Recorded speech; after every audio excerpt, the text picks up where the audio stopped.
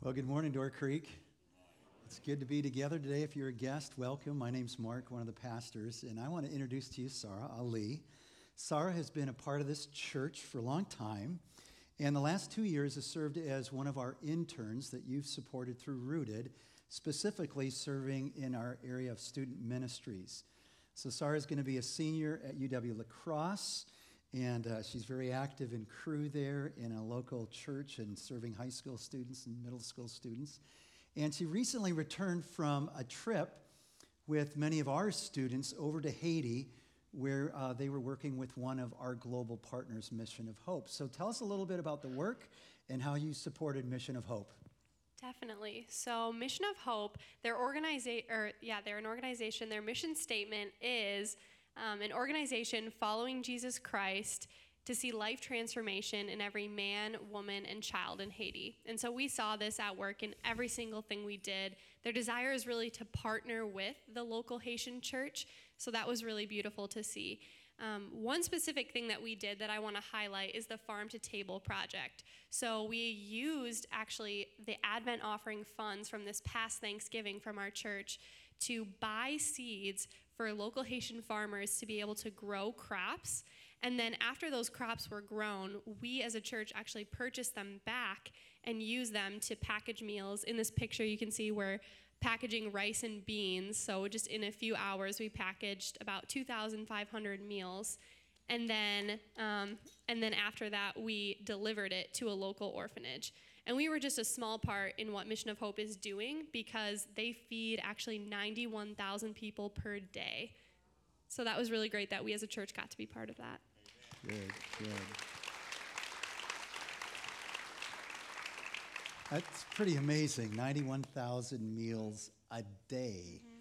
So Sarah, tell us a little bit how you saw God at work in the team, there in Haiti, in your own life. Fill us in. Yeah, we saw God working in so many different ways. So in a different project that we participated in, we were helping to build a latrine for a family in the village that we as a church sponsor.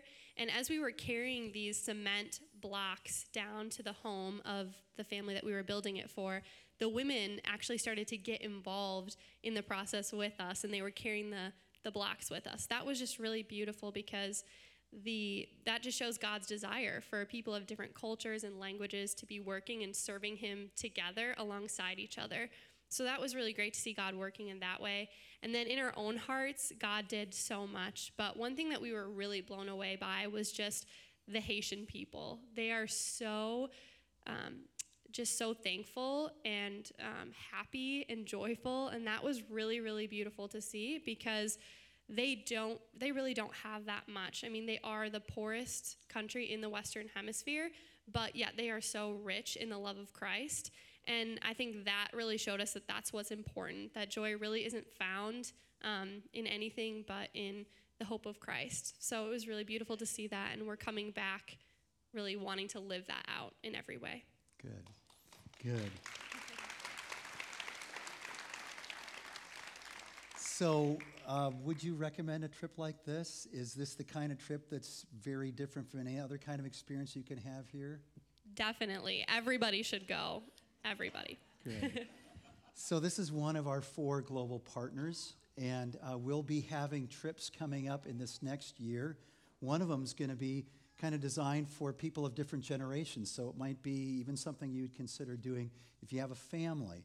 But it's a great way that we can just better understand God's heart for the world that he loves, and also the world that loves the Lord. And just as Sarah was saying, one of the things that usually happens is we feel like we're the greater beneficiaries of these kinds of experiences. So thanks for your investment in the many different ways that intersect with this story, whether it was through Rooted or Advent Giving or just supporting our student ministries here. And we're delighted to just see how you're growing as a woman of faith and using your gifts, and want to really thank you, Sarah, for the way you're serving in this place. Thank you, Mark. Thanks for having me.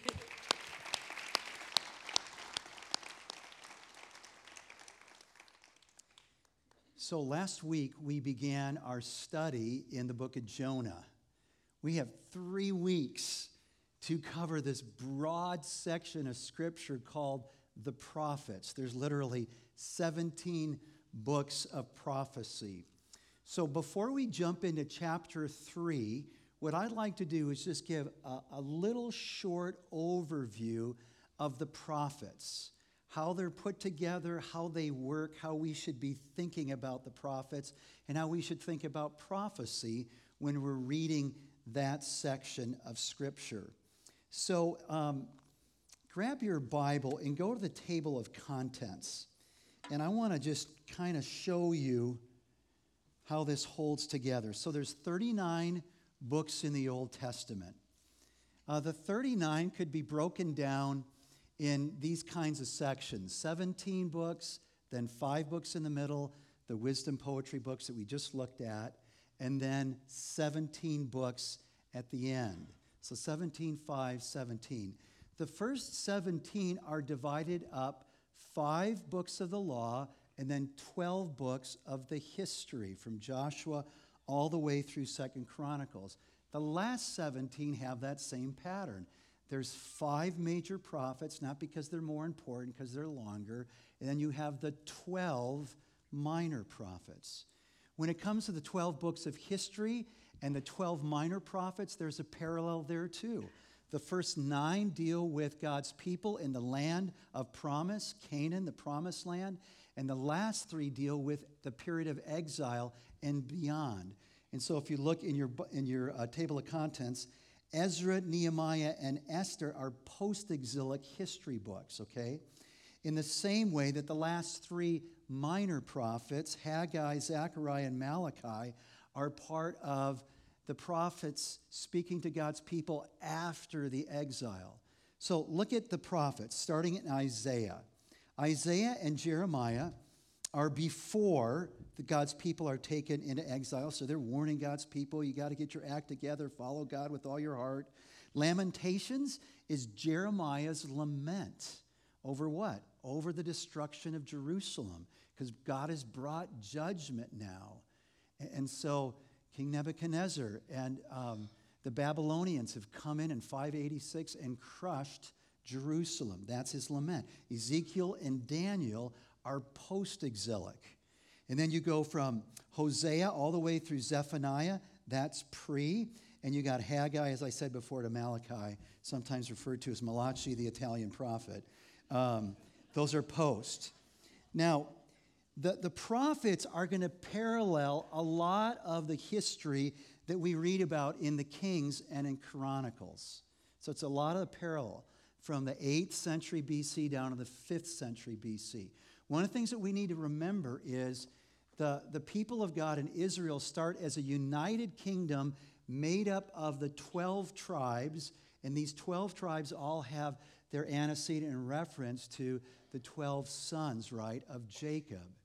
Now, when King David, who was the most powerful and godly, even though he's very fallen, we remember, when he passed on the kingdom to Solomon, it was united. And under Solomon, he started out well. Remember, we just were catching up with him at the end of his life in Ecclesiastes. He starts out well, he loses his way, and he's going off to try and find meaning and security and significance and happiness outside of God. And at the end of his life, he's reflecting back and he's saying, at the end of the day, we gotta fear God, see God for who he is, and live rightly before him in a humble, reverent, affectionate obedience, right? That's what we're supposed to do.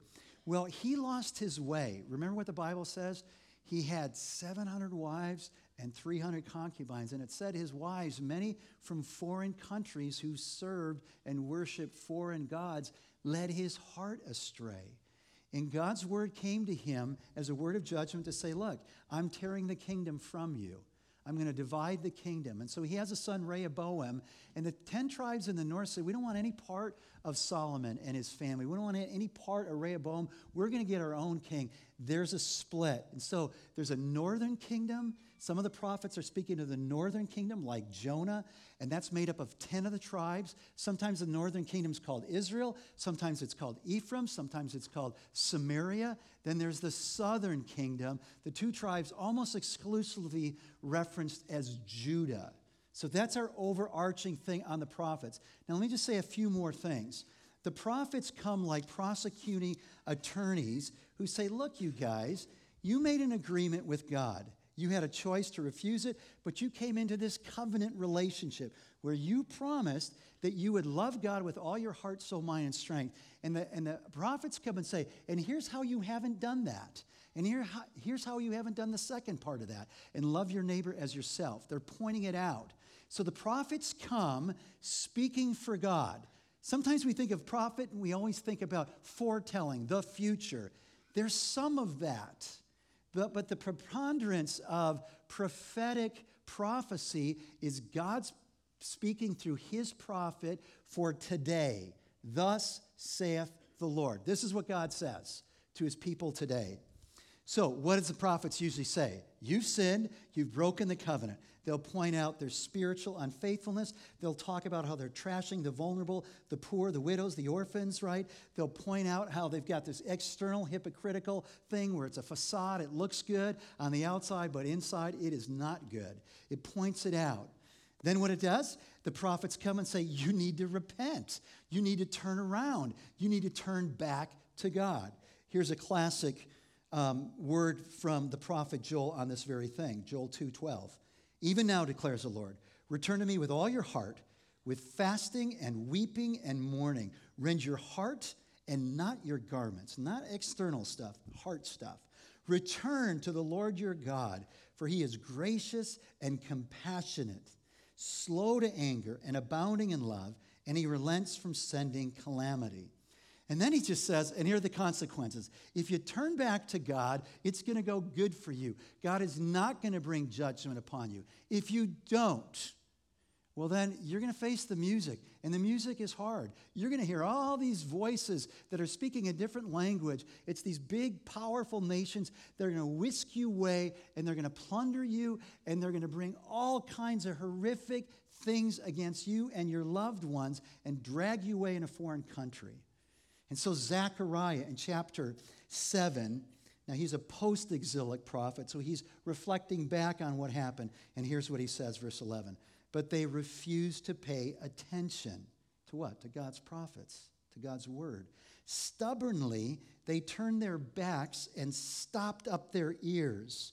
They made their hearts as hard as flint and would not listen to the law or to the words that the Lord Almighty had sent by his Spirit through the earlier prophets. So the Lord Almighty was very angry. Now, we'll get to Jonah. What's unique about Jonah is this.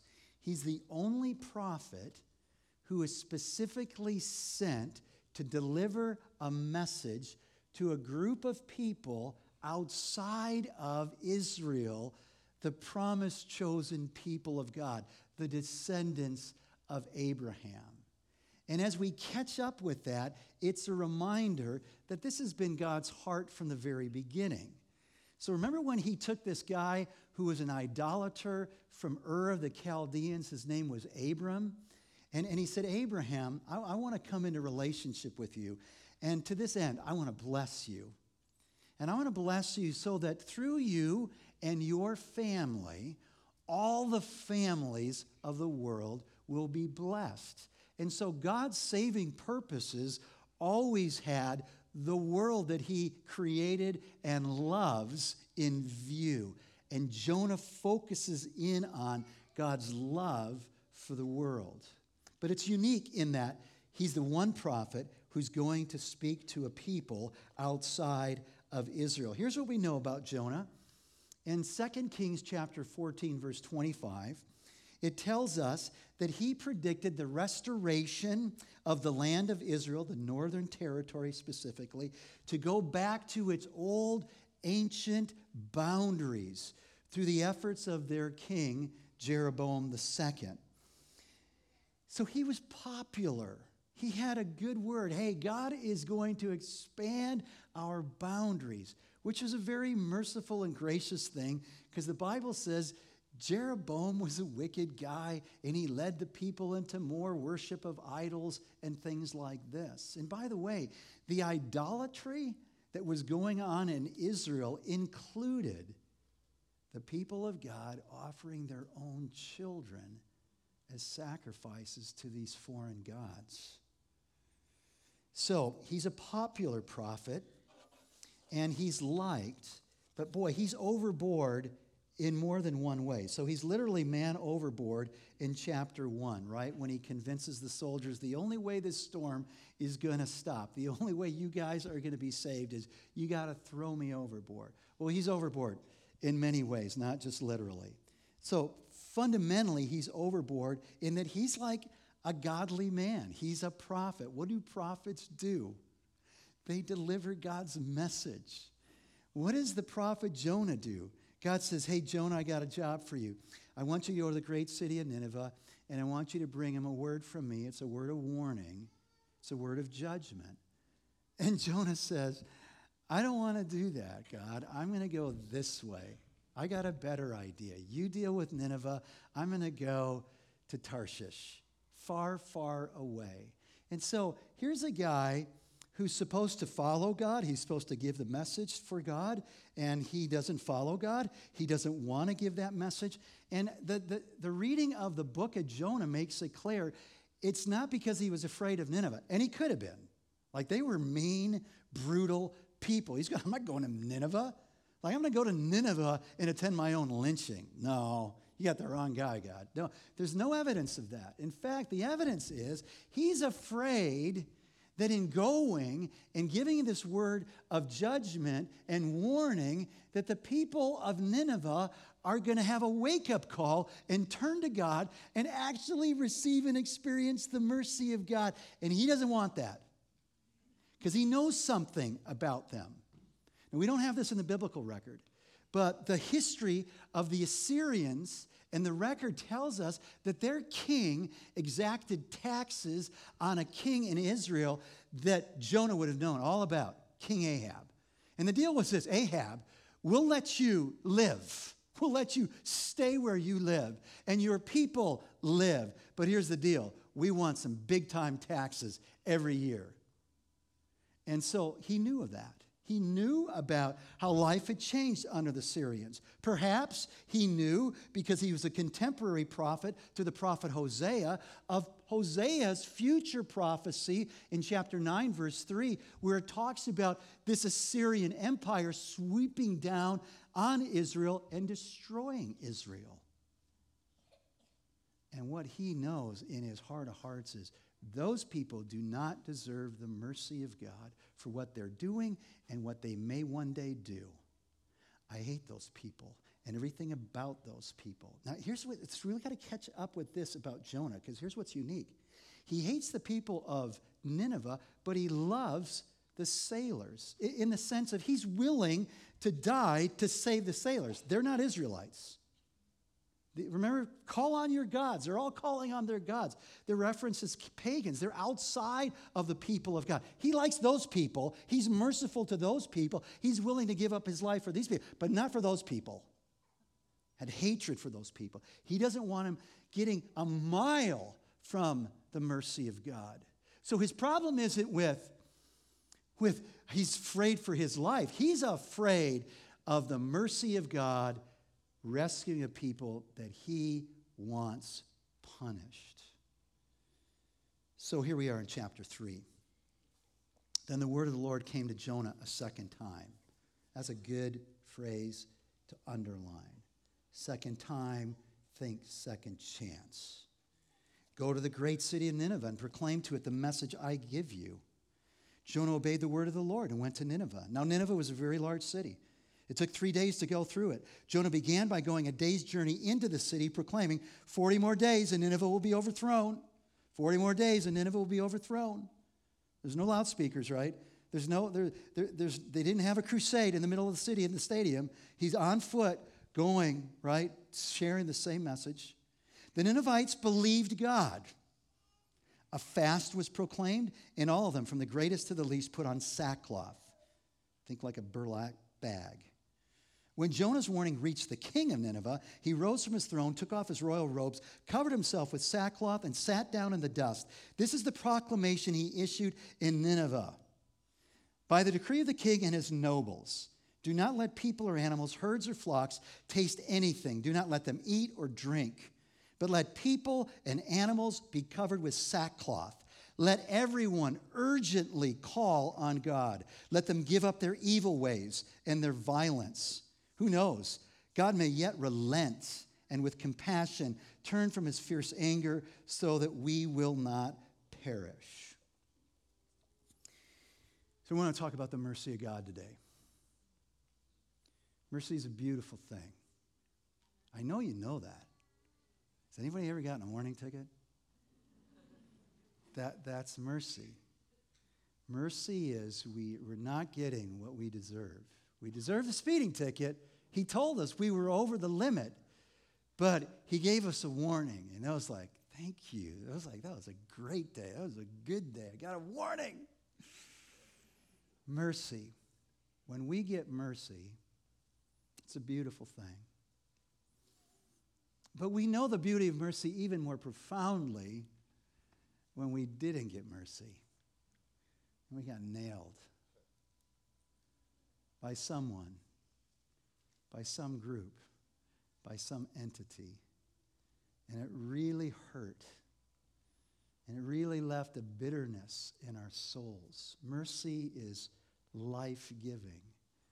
And mercy is for each of us today. And I want us to catch up with the two groups that get mercy, what it looks like, that we might connect our hearts and our lives to what the Bible says is the richness of his mercy.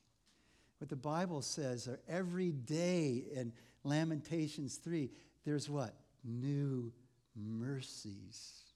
That God's blessing rests on the merciful. Blessed are the merciful, Jesus says. I want us to catch up. Now, a lot of people, as they're reading through the Old Testament especially, going, I don't see any mercy, man. It just looks like God is mad at everyone, and he's wiping out everyone, and I don't know if I like this God. He's just this ticked off God.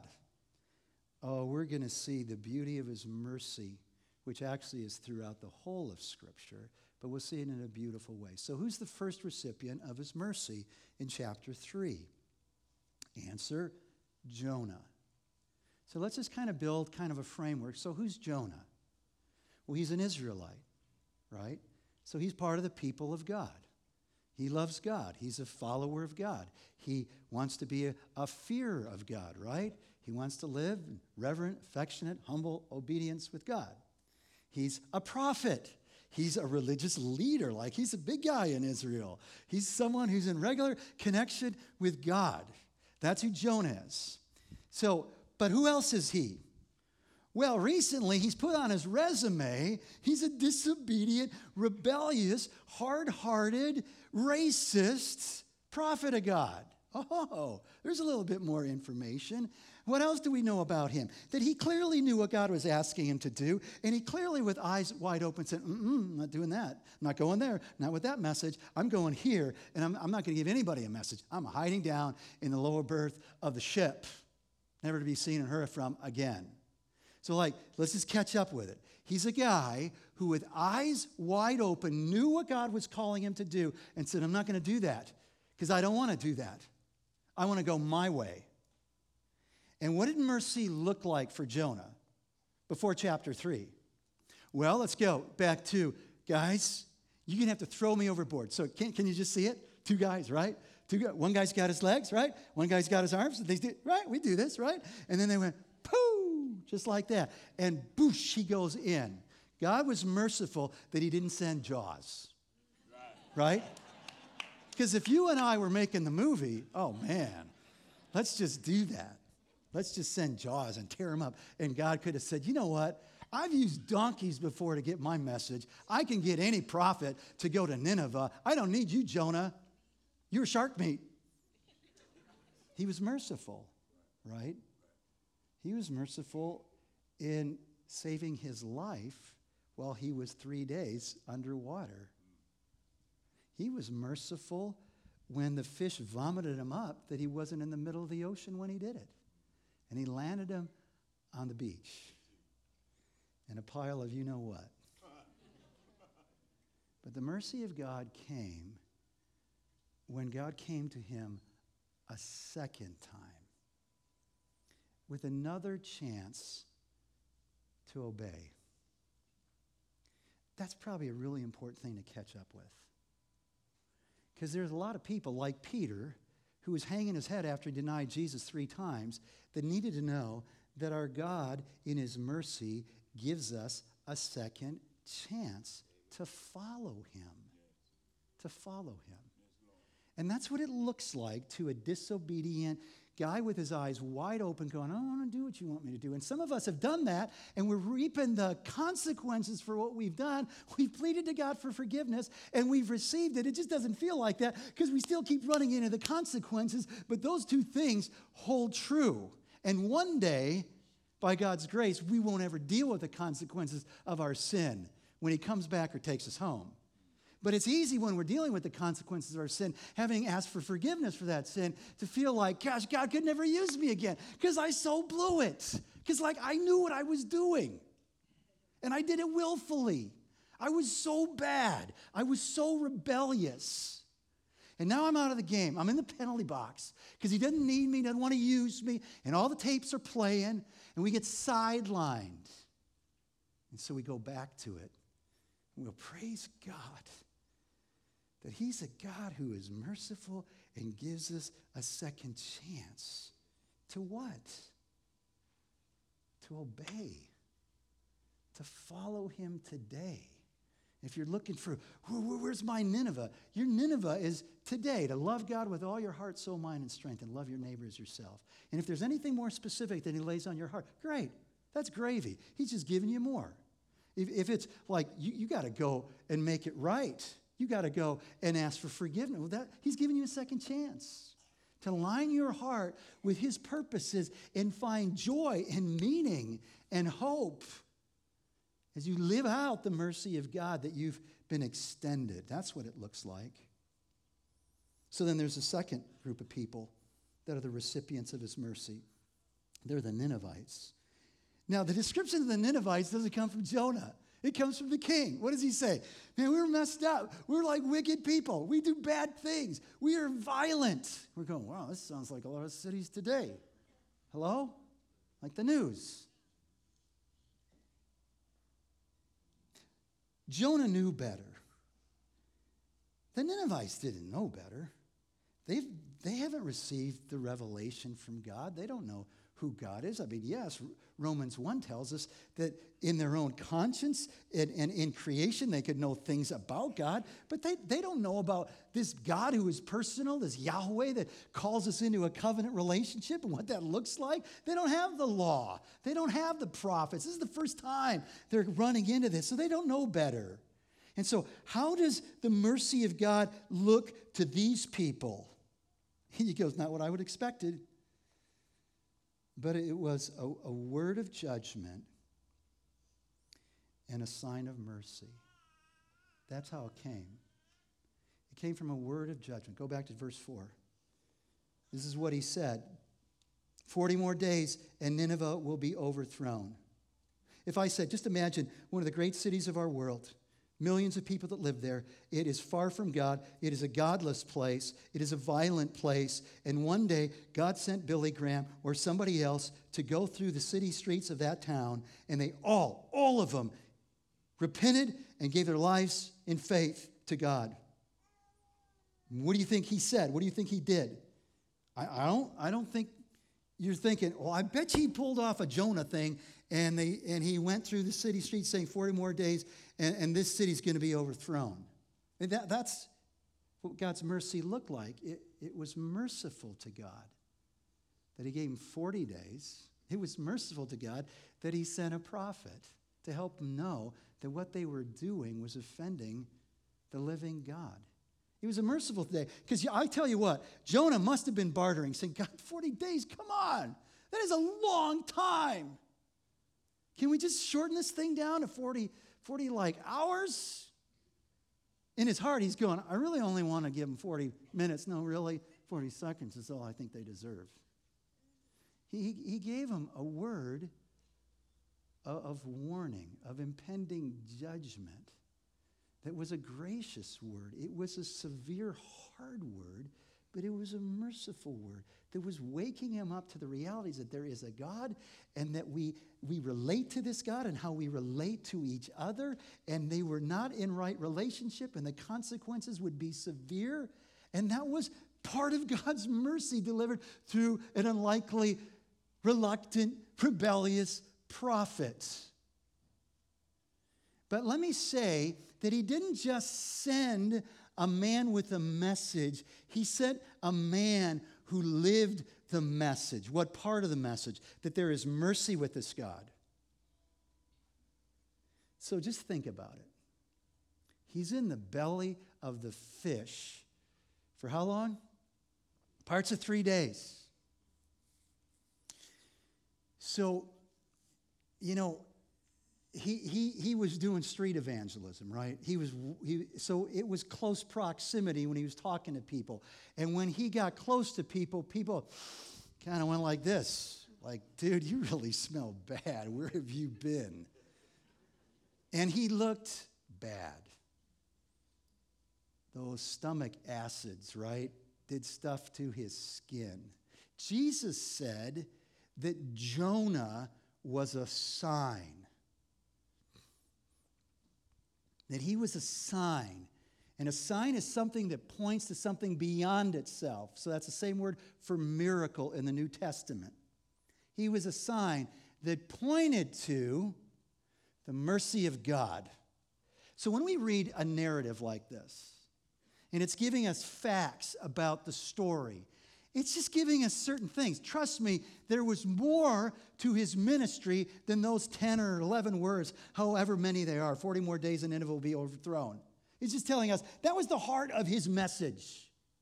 But Jesus tells us in the Gospels that another part of the message was Jonah, that he was a sign. And he was a sign that pointed to the mercy of God. Because Jonah's story was what to the Ninevites? I'm a prophet of God. I ran the other way, and God saved me from the storm, from the seas, through a fish, in the fish, and he got me up on shore, and that's why I'm here, because of the mercy of God. He's so acquainted with the mercy of God that when we get next week into chapter 4, he's going to say, and that's the reason I didn't want to go. And so the mercy comes to the Ninevites who didn't know better for their evil ways in a hard message where God says, you got to know that you keep going this way, you're going to be overthrown. In fact, the message is, you are overthrown. 40 more days and it's over. And that was a hard word that was a merciful word. And that prophet was part of God's mercy. And we just note this, that nothing can stop the mercy of God. Not the wickedness of the Ninevites, not their violence and destruction on each other, not a disobedient, rebellious prophet, not a storm, not a fish, nothing. God is about saving a people back into a relationship with himself for his glory and our good. And Jesus said, not even the gates of hell can stop the onslaught of God's mercy and grace for all people. And we just note that. So what happens? Verse 5. They believed God. What does that mean? They trusted God. What specifically did they trust? They took God at his word. I'm going to say it over and over again, so we just go, that's what it means to believe. That's what it means to believe. Take God at his word. How did they receive God's mercy? They took God at his word. His word that came through the prophet, this word of judgment and warning. His word that came through a messenger who lived and demonstrates the mercy of God. They took God at his word, and they were serious about it. So serious that even their cats and their dogs, along with their cattle and their oxen and their pigs and their whatever it was that was moving on the ground, everything had a piece of burlap. Everything had sackcloth on it. They were fasting, and they urgently prayed to God for mercy, right? And they turned away from doing what they'd been doing, calling urgently on God to have mercy on them. They had nowhere else to turn, and they turned to the only one they had a hope in, and that was God's mercy. And this is the miracle of Jonah. So the miracle of Jonah is not the fish. The miracle of Jonah is that the whole city turns to God and receives his mercy. A people who didn't know better, a people who didn't deserve it, and a people who were in God's gaze of mercy and compassion. That's the miracle. And that tells us so much about God. In 2 Peter 3:9, the Lord says to us, the Lord's not slow in keeping his promise, as some understand slowness. Like some of us are thinking, man, it's so messed up. Why doesn't Christ come back? And here's the answer from Scripture. He is patient with you, not wanting anyone to perish, but everyone to come to repentance. In 1 Timothy 2:4, God our Savior wants all men to be saved and to come to a knowledge of the truth. But the Bible is clear. The doctrine of God being a merciful God doesn't mean that everyone is saved. It's not teaching us universalism. It does not say because God is merciful, everyone receives mercy and forgiveness. Like the people of Nineveh, mercy is received as we take God at his word and turn from all that we are and have done that isn't God honoring and seek to live our lives for him. So verse 10, what happens? When God saw what they did and how they turned their evil ways from their evil ways, he relented and did not bring on them the destruction he had threatened. He relented. So in Jeremiah chapter 18, Jeremiah's talking about how God's not fickle. No, this is just how it works. When we walk in obedience, we expect God's blessing. When we walk in disobedience, hard things, his curse. Jeremiah 18:7, if at any time I announce that a nation or a kingdom is to be uprooted, torn down, and destroyed, think Nineveh. And if that nation I warned repents of its evil, think Nineveh, then I will relent and not inflict on it the disaster I had planned. And conversely, if another time I announce that a nation or kingdom is to be built up and planted, that is blessed. And if it does evil in my sight and does not obey me, then I will reconsider the good I have intended to do for it. And if that's true of nations, that's true of you and me. Mercy in the turning. Mercy in the turning. So there's a few things in application. And we'll get to this first one a lot more next week. But let's just note some things. Jonah knew God. He was a prophet of God. He had good theology. He knows God's character. He knows that he's a merciful God. He gives great praise and thanks to God. Chapter 2. Ben and his team could write an awesome worship song about chapter 2. He acknowledges salvation comes from the Lord. He's got it all right in his mind. But his heart is really broken. And the specific thing we want to note in Jonah is he's got racist hatred for a definite group of people. And as he does that, his heart is not reflecting God's heart, the prophet of God. This is the unique contribution of Jonah. Because he's kind of the sailors. We just said that, right? He's kind of those pagans, but he's not to these. And he's got reason why he's not kind of these. Because they're bad people that do bad things. And we got to catch up with, is there a chance that my feelings towards a particular people group, however you want to define that group, if it's politically, if it's in any other way, ethnically, that we're not joining God. What do we say is our mission here? We're saying our mission here at Door Creek is to join God in changing people into devoted followers of Christ who change the world with his love.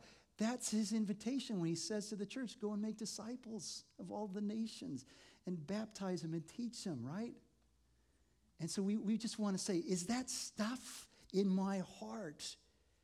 And it's hard to know it's in our hearts because the heart is deceitful above all things. Who can know it, Jeremiah says.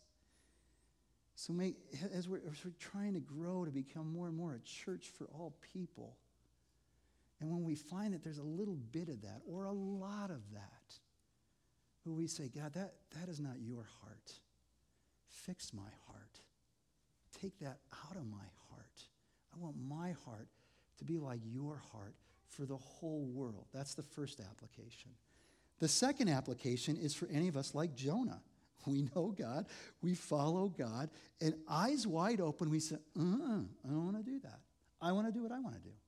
And we've done it, and we need a second chance. I was just talking to someone after the service, and it was just kind of a classic response. I know he's merciful, but I just don't feel it. Well, that's the battle. That's the fight of faith. That's the fight of faith. Your feelings are going to lead you astray. Doesn't matter how strong they are. Jesus says, there's a better sign than Jonah. It's me. And that's what's going to convince you in the mercy of God. Listen to what Jesus says in his gospel. Matthew 12. Then some of the Pharisees and teachers of the law said to him, Teacher, we want to see a sign from you. He answered, A wicked and adulterous generation asks for a sign, but none will be given it except the sign of the prophet Jonah. For as Jonah was 3 days and 3 nights in the belly of a huge fish, so the Son of Man, that's Jesus' title of himself, will be 3 days and 3 nights in the heart of the earth. The men of Nineveh will stand up at the judgment with this generation and condemn it. For they repented at the preaching of Jonah, and now something greater than Jonah is here. I don't feel like God is merciful. Well, then we lost sight of the cross. I mean, Jonah deserved to get thrown into the drink. Jesus didn't deserve. He didn't deserve to get thrown into the tomb. We experience God's mercy because he suffered our punishment and took the full blunt of God's punishment and his wrath on himself.